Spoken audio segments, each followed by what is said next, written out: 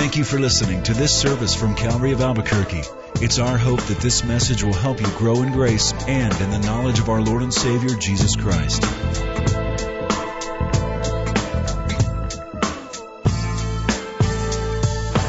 Revelation chapter 20.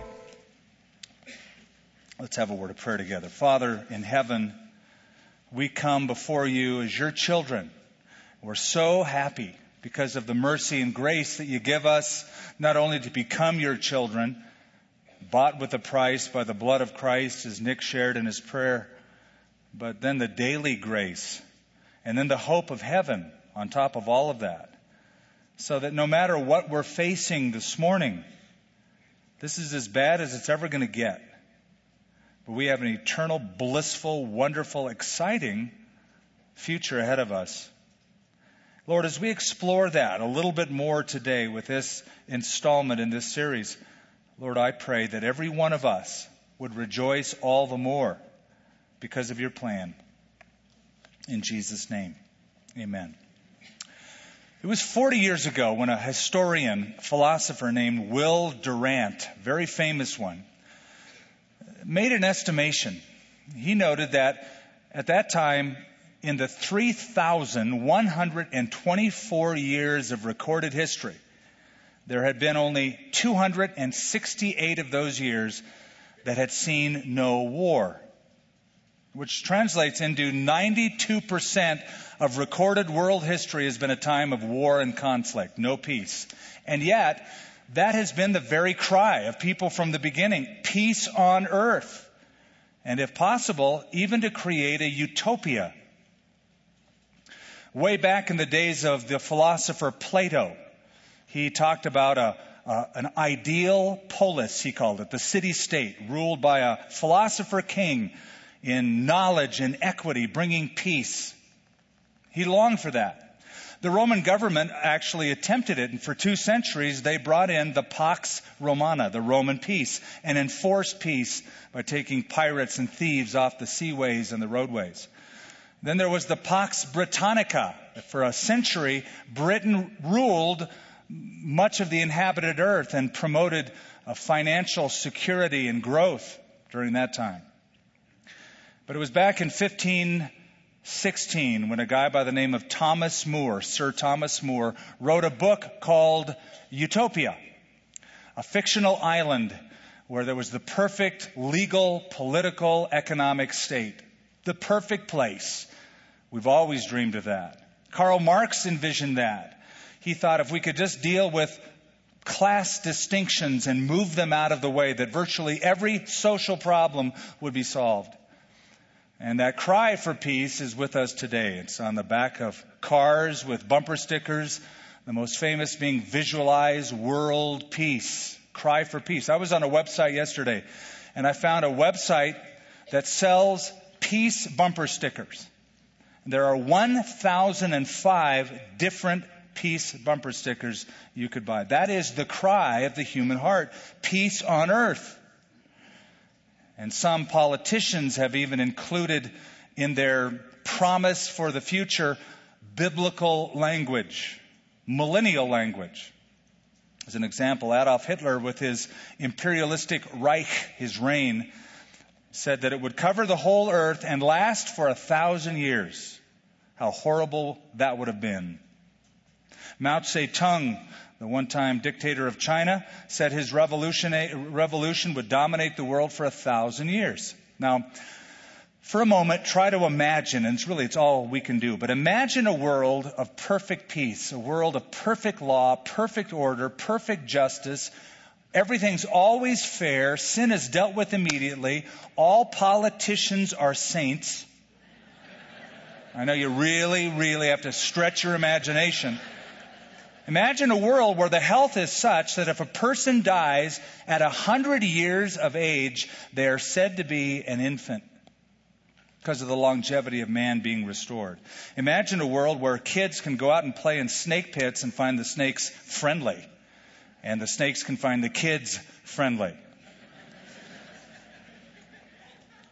Imagine a world where the food is overabundant, even though the population has increased dramatically on the earth. Now, That sounds like, to most people, pure fiction. That's a fairy tale. That's to most people. But to Bible readers, we know that that's exactly what the Bible promises will happen one day on this earth for 1,000 years when Christ rules and reigns. Now, for that to happen, we can quickly understand that this earth would have to go through a reconstruction period. We would call it an extreme makeover. An extreme makeover. Well, we have been for 10 weeks looking in the Bible at eternity. We've been following a Christian from the moment of death to going into the portals of heaven. We've looked at the reunion with other believers. We've talked about the resurrection of our physical bodies, the capabilities of those bodies. We've talked about the throne room of heaven, and we've talked about the bema seat of Christ. And actually, we've just gotten started. We're now coming to the very heart of our eternal future in the next several weeks. And today we discuss an entirely different phase of it. A phase, honestly, most Christians do not believe, or not believe, but really even think about. See, most people think you die and you go to heaven, you sit on a cloud, you play a harp, and you sing chants forever and ever and ever and ever. It's sort of the idea that goes through people's minds. There were two Christians, they were having a conversation, and one of them said, I have a one-way ticket to heaven and I'm never coming back. And the other Christian said, well, you're sure going to miss a lot then. I have a return ticket. Frankly, I'm going to go to heaven, see Jesus in glory, then come back in power and glory to rule and reign with him. Now, that second Christian had his theology right, I believe, and we're going to look at that this morning. But on a personal note, I want to let you know, the more I personally study about the future, about heaven, about the millennium, about the eternal state, I get really stoked. And it's going to not be sitting on a cloud singing, oh, for thousands and millions of years. Heaven is way cool. And it's multifaceted. It's not monolithic.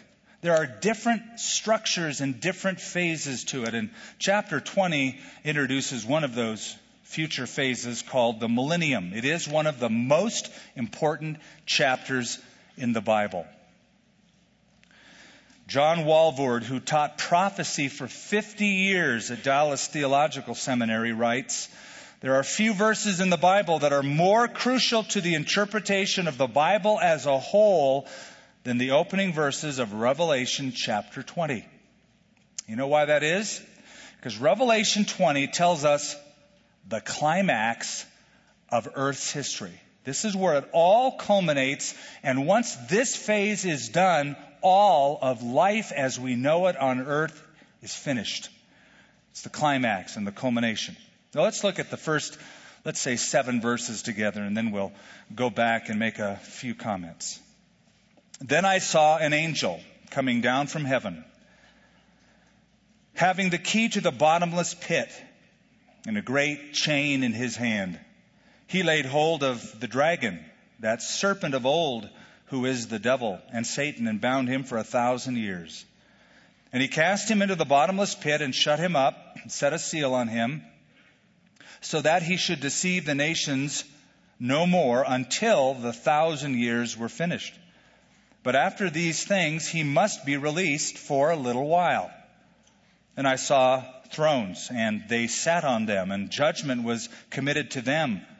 And I saw the souls of those who had been beheaded for their witness to Jesus and for the word of God, who had not worshipped the beast or his image, had not received his mark on their foreheads or on their hands, and they lived and reigned with Christ for 1,000 years.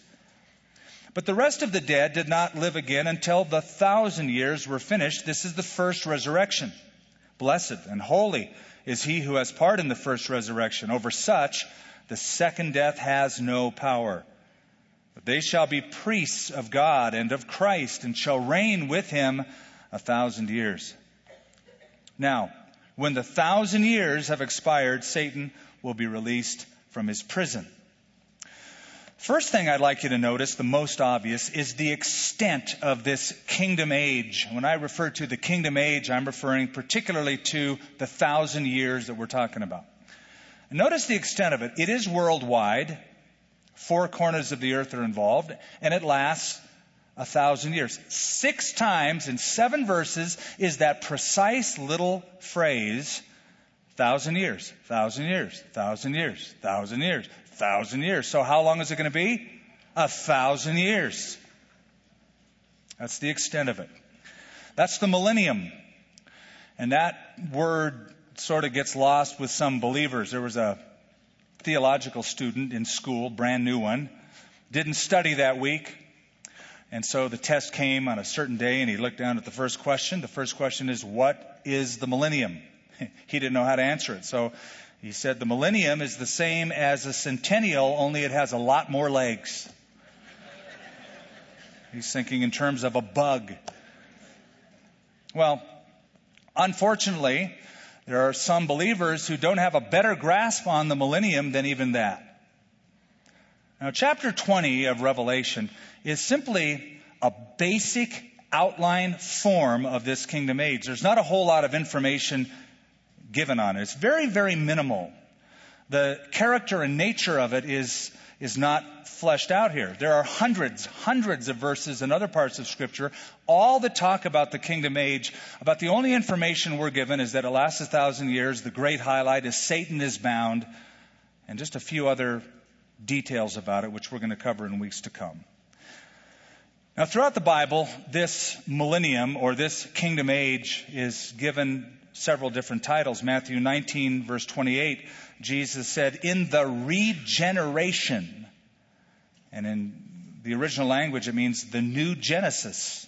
In the regeneration, when the Son of Man sits on the throne of his glory. That's this era, the kingdom age. In Acts chapter 3, verse 19, the kingdom is called the times of refreshing. And in the same chapter, verse 21, the time of the restoration of all things. Ephesians chapter 1, verse 10, Paul describes it as the dispensation of the fullness of the times. So there's a lot of different titles this millennial kingdom is called. Let me give you just a quick bottom line description. This is a time when the earth will have undergone massive topographical, geological, and climatic changes that will resemble very similar to the original design of the earth with the Garden of Eden. Now again, just try to imagine this. I don't know if you're like me. I love the outdoors, love going up to the mountains, love to go on a bicycle ride, love to smell the air after the rain. Wow, I love it. God's done a great job in making this earth, hasn't he? The earth is the Lord's, Psalm 24, and the fullness thereof. And we get to enjoy it. Now, imagine an earth that is recreated like it was intended to be from the beginning in the Garden of Eden, and you in resurrected, glorified bodies, no aches, no groans, no complaints, for 1,000 years. That's the millennium. Now, the very thought of the term millennium gets some people a little bit tweaked. They hear, just the idea of a millennium. It seems that every 1,000-year mark on a calendar, people start to act strange. Do you remember the millennial madness just before the year 2000? Remember all the talk, the world's going to end, the computers are going to all freeze, and life as we know it is going to cease. That's not that uncommon. In the year 1000, here's an article from Psychology Today. Legend has it that at midnight on January 1st, 1000, the entire population of Iceland converted en masse to Christianity in the belief that they were about to experience the apocalypse. At the same time, in Rome, many expected the end of the world and prepared themselves in various ways, including giving away all possessions, doing penance, mortifying their flesh, and wearing sackcloth and ashes. The very word millennium, or the 1,000-year or 2,000-year mark, evokes all sorts of emotion in us. I remember before the year 2000 in the late 90s, all of the groups that used the millennium mark as their target date. They said by the year 2000, we want to end world hunger. By the year 2000, we want a drug-free society. By the year 2000, we want to find a cure for cancer. By the way, in the millennium, all that will be true. All that will be true. The kingdom here then is given only in summary terms. If we were to study all of the verses in the Bible about the kingdom age, we would be doing it for months and months and months. There's a lot of literature on it in the Bible. Okay, that's the extent of it. Now the explanation of it. Did you know that Revelation chapter 20 is one of the most hotly contested verses of the Bible? It's a theological battleground. And here's the battle lines. Are we to take Revelation chapter 20 symbolically, allegorically, spiritually, or is this to be taken literally, actually? Is this going to be an event in our future in time and space? And it's that question that is the dividing line. So, in explaining the 1,000 years, though it is mentioned 6 times in 7 verses, very specific, let me give you quickly 3 main viewpoints about this idea of the millennium.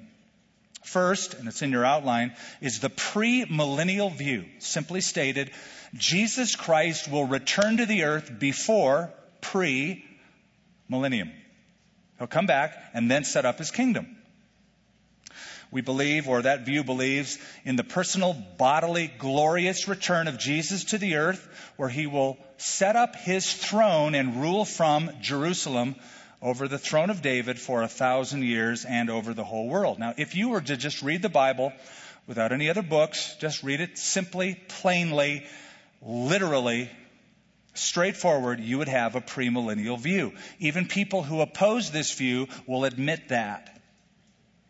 A plain rendering will give you that interpretation. And this was once the dominant view of the early church. In fact, it's hard to find any other viewpoint until AD 190. The apostles believed this. The post-apostolic fathers believed this and wrote about it. It is the dominant viewpoint of the early church. Around AD 190, this group of theologians, scholars down in Alexandria, Egypt, in a theological school, decided we can't take the Bible literally. It has to be all figurative, all symbolic, and they sought to find shades of meaning below the surface of the literal text. By the way, when they did this, most of the rest of the church said that is heresy. The Bible is to be taken at face value. And here's just a sampling, many of the early church writers, Papias, the writer of the Epistle of Barnabas, it's called Pseudo-Barnabas. I was reading this yesterday morning. That little book, fascinating. Justin Martyr, Irenaeus, Tertullian, and Hippolytus all believed in a premillennial viewpoint. That is, Jesus will come back to the earth, bodily, physically, gloriously, and set up a kingdom. Here's a quote from Papias. You go, who on earth is Papias? Papias, tradition says, was mentored by John the Apostle, who wrote the book of Revelation. He was one of his students. And Papias wrote, there will be a millennium following the resurrection of the dead when the kingdom of Christ is to be established on the earth. Justin Martyr, who I mentioned, also said, quote, the city of Jerusalem will be enlarged and rebuilt just as the prophets Ezekiel and Isaiah have declared. And he said, virtually all authorities believe that except those Gnostic heretics. So that was the dominant viewpoint, the premillennial viewpoint. But not everybody holds to that. There is something called post-millennialism. Now, the terms, don't let them throw you. It's pretty easy to figure it out. Post, after the millennium. They believe that Jesus Christ will come back after a period of time where we, God's people on the earth, Christianize the world and present the world to Jesus Christ, present the kingdom when he comes back after a period of time, not necessarily exactly 1,000 years. It's the idea that we're going to spread the gospel, Christianize the world, and the world's going to get better and better and better and so good that everyone's a Christian, and we will then bring the kingdom and give it to Jesus. Now, this is a viewpoint that was popular in the 19th century and early 20th century. The Industrial Revolution, scientific advancements had given people the idea that, hey, we are bringing in utopia. We're really doing this. Now, it's not very popular today. That whole idea fell off. And so the fair question is, well, whatever happened to postmillennialism? Here's the answer. World War I happened to it. The Great Depression happened to it. World War II happened to it. The Nazi Holocaust happened to it. There was enough catastrophic events that caused people to go, oh, I guess the world isn't getting better and better, but rather worse and worse. Now, it's not completely gone away. It has resurfaced. There are some, and it's been repackaged in what's called dominion theology. I don't know if you've heard the term dominion theology or kingdom theology or kingdom now or constructionism or theonomy, all the same thing. And it's the idea that we're going to take dominion over the earth and we're going to establish the kingdom of God. We're going to control institutions. We're going to control the White House and the Congress and the Senate. We need to be the rulers. We need to bring in the kingdom of Christ through the body politic. And when we do that, we will present the kingdom to Christ as if he needed our help. That's the idea. There is a third viewpoint, and it's a popular viewpoint. It's called amillennialism. Amillennialism. That is, there is no millennium. That is literally. It's like, you can't take this literally. It's not really going to happen as 1,000 years. It's all figurative. It's all spiritual. In fact, listen to this. They say, the kingdom is now. You're in it. You're in the millennium now. All of the Old Testament prophecies of the Messiah's kingdom are being fulfilled in the church now. Jesus is ruling and reigning spiritually over his church. This is the kingdom. Also, this viewpoint says, oh yeah, all those promises in the Old Testament to Israel about literally having a kingdom and ruling from Mount Zion and etc., those are out now. They only apply spiritually, allegorically to us, the church.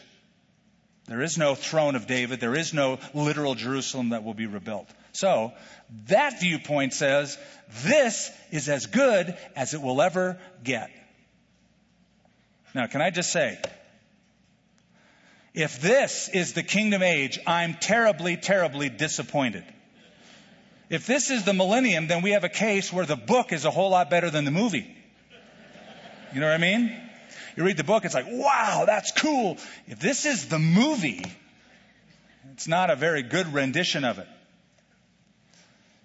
And the question I would have is, why did God spend the whole book of Revelation just to tell us what is really not going to happen? Now, by now, you've probably figured out that I'm a pretty staunch premillennialist. And I take a literal approach to the Bible. Why is that? Number one, because of the chronology of Revelation. It's a pretty straightforward book, honestly.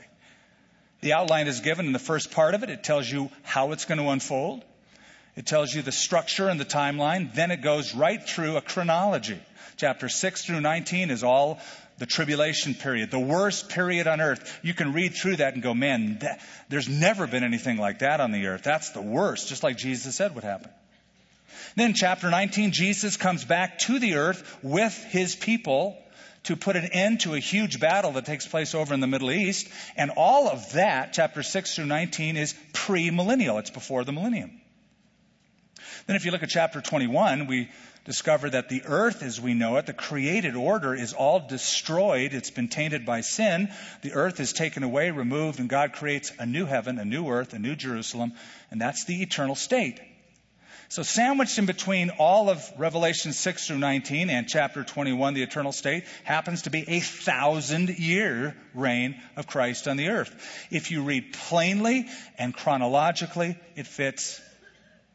No problem. Second reason is because the early church, as I mentioned, believed in the earthly, historical reign of Christ on the earth initiated by his coming. It wasn't until those Alexandrian dudes down in Egypt decided, let's allegorize the whole thing. People like Clement and Origen. And then eventually, as church history went on, have you heard the name Augustine? He sort of crystallized this amillennial viewpoint and sort of sealed that as the dominant theology of the Roman Catholic Church, of the Protestant Reformation, men like Luther and Calvin, etc., bought into that, unfortunately. But here's the most compelling reason to take it literally. Ready? Because it happens to be the best way to interpret the Bible. And I'm going to explain. But I love what Vance Havner once said. He said, it's always easier to understand what the Bible actually says than to understand what somebody else thinks it meant to say. You ever had somebody go, well, I know it really says that, and it's pretty obvious what it is, but it doesn't mean that, it means this. And you go, how'd you get that? See, how are we going to say, well, we don't interpret the Bible prophecy literally, but we interpret the rest of the Bible literally? Really? On what basis? What gives you the basis to do that? What right do any of us have to have an approach to interpretation, a hermeneutic, and then depart from it? That's the important question. I'll give you an example. Now, the angel came to Joseph. And the angel said to Joseph, you're going to call his name Jesus. And he's going to save his people from their sins. Now, is that just figurative? No, a literal baby was born and they named him Jesus. And he went on to save people from their sins. The same angel came to Mary and said, you will call his name Jesus, and he will be great and called the Son of the Highest. Now, is that just figurative? No, that's literal. But listen to the rest. And he will rule over the house of Jacob, that's Israel, forever. And his kingdom, there will be no end. Is that literal or figurative? It's just as literal. And yet the amillennialist will say, well, the first part's literal and the second part's just allegorical. You can't split your interpretation. So, when we go through the Bible, at least my approach has been a grammatical, historical, contextual, literal hermeneutic or interpretation. And amillennialism will depart from that. Here's another question. When you look in the Old Testament, remember all those promises? God offers blessings and cursings to Israel. And he says, okay, tell you what, if you really mess up, I'm kicking you out of the land. Did he mean that literally or figuratively? I think he meant it literally because they got kicked out of the land. And God said, you're going to be there for 70 years in Babylon. Was that just figurative? No, it happened to be literally 70 years, and then they came back. So if all of the judgments to Israel have happened literally, who are we to say, yeah, but all the blessings are only figurative and spiritual and they apply only to the church? You get messed up. If 1,000 doesn't mean 1,000, what does it mean? What does it mean? And if you notice through the book of Revelation how number conscious it is, there's exact numbers given. For instance, there's 7 churches. And there's 7 leaders of 7 churches. There's 12 tribes. There's 12 apostles. All literal so far. There's 1/3 of mankind. There's another 1/4 of mankind. There are 2 witnesses. 42 months. 1,260 days. There's 144,000. There's 12,000 furlongs. What do you do with all those numbers? If 12 doesn't mean 12, then what does 12 mean?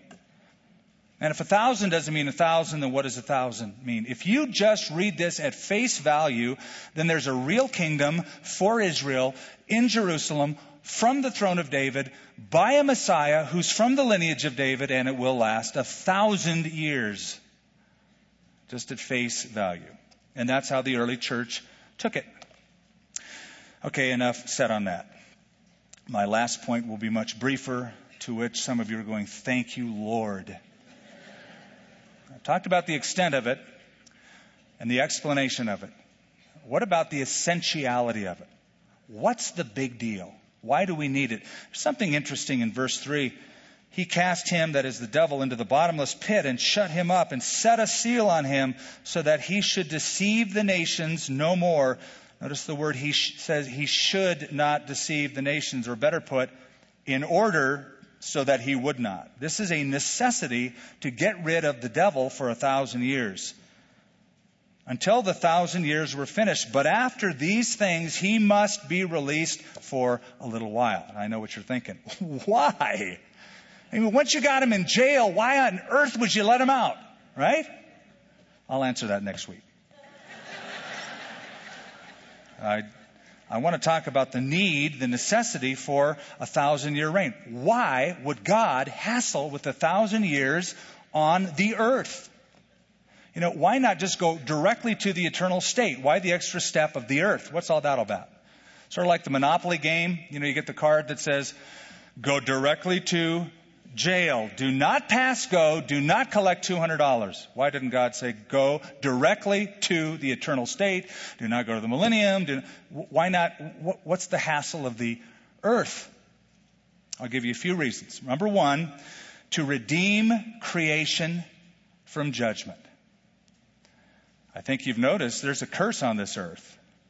It started back in Genesis chapter 3 with the fall of mankind. The earth has been cursed ever since.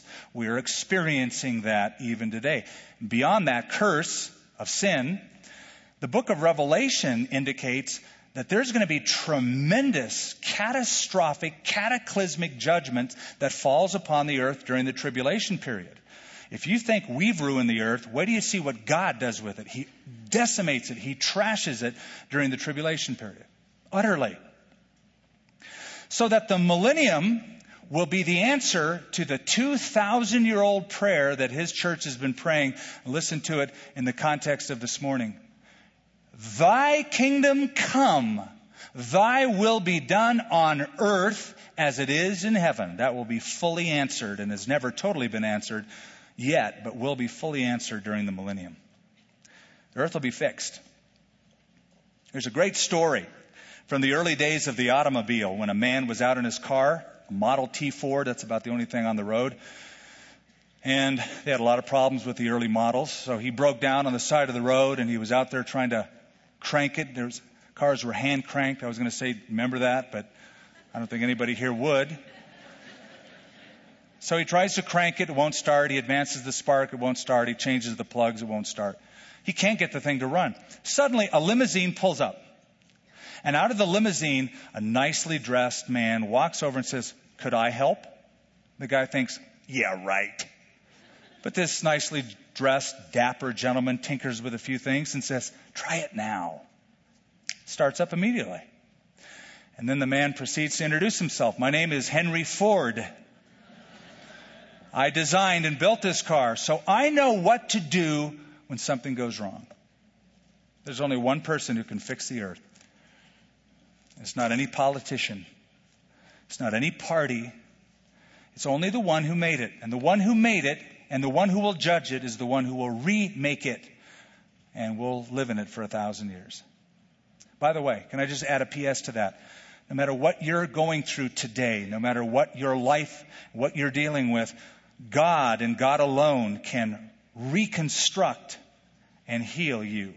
He can fix that which is broken. That's what he does. He's a redeemer. He's all about that. So to redeem creation from the curse. Second, all of the promises that God made to the nation of Israel have yet to be fulfilled. If you're a reader of the Bible, and I take it most of you have read through the Bible, you know that in the Old Testament there are countless promises that Israel will enjoy a period of unparalleled peace, prosperity with Messiah reigning from Jerusalem, and it will go over the whole earth. That has never happened yet. God promised the Jews a physical and a spiritual kingdom. I think of 2 Samuel 7, the covenant to David. Psalm 89, he confirmed it with an oath. And the millennial kingdom is phase one of fulfilling that promise. This is the earthly reign of Christ from Jerusalem on the earth. By the way, there's probably more scripture written about the kingdom age than almost any other topic in the Bible. Some even think the main theme of the Bible is the kingdom, because of the amount of text that is written about it. So, when the millennium is on the earth, when that's done, then the created order as we know it, it's over. At that point, God will destroy this earth tainted by sin. It's completely removed, done away with. The Bible says that in a number of places. Then God will create a new heaven and a new earth, new Jerusalem, and that's the eternal state. Whole nother phase. This is getting cooler the more we study about it. Finally and quickly, The millennium is essential because it will reveal man's rebellious nature. And during the millennial kingdom, and I'll just say it briefly today and we'll get into it in detail later,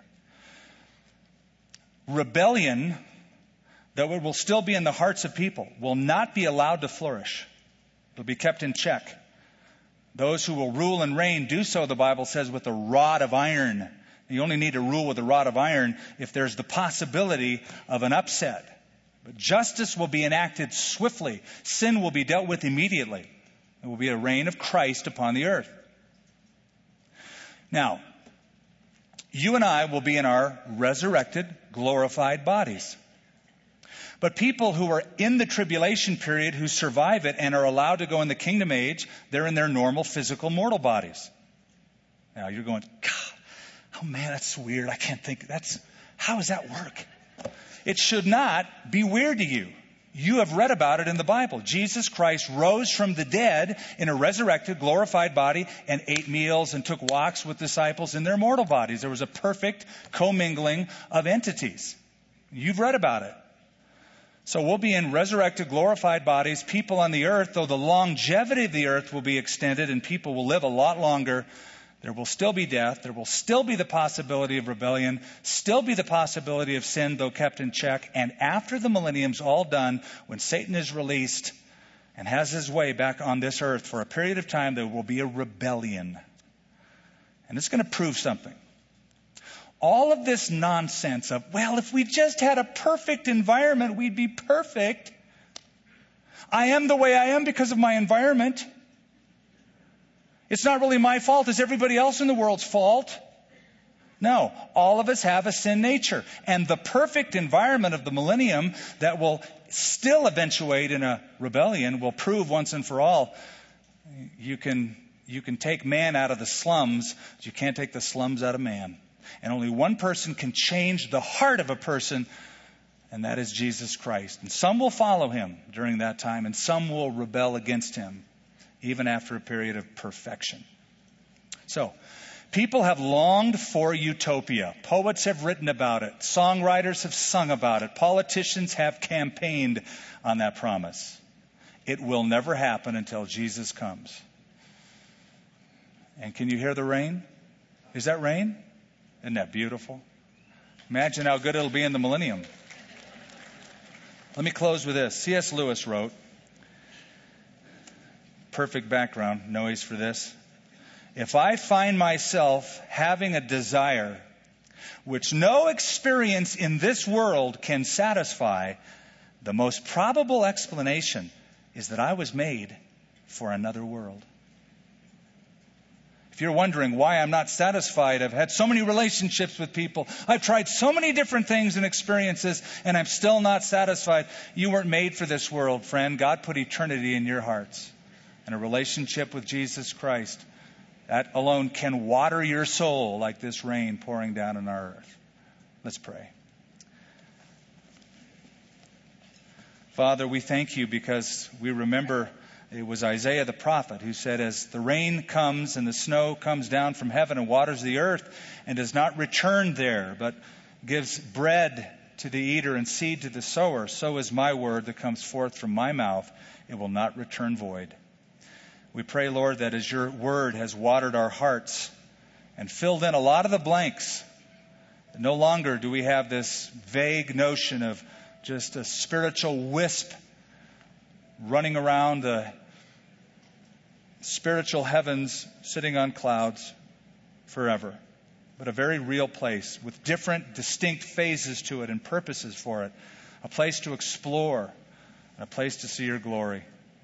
I pray, Father, that everyone here who has come will be ready for that. I pray that every person here will have accepted Christ as Savior and Lord. In Jesus' name, rule over our hearts now so that we'll be part of the rule over this earth and in eternal state from here on out. In Jesus' name, amen. Thank you for listening to this service from Calvary of Albuquerque. If you would like more information about what you've heard in this message or about Calvary of Albuquerque, please visit our website at www.calvaryabq.org. If you have made a decision to follow Christ or would like someone to pray for you, please leave a message with our Prayer Watch line at 505-344-3658. Thank you, and God bless.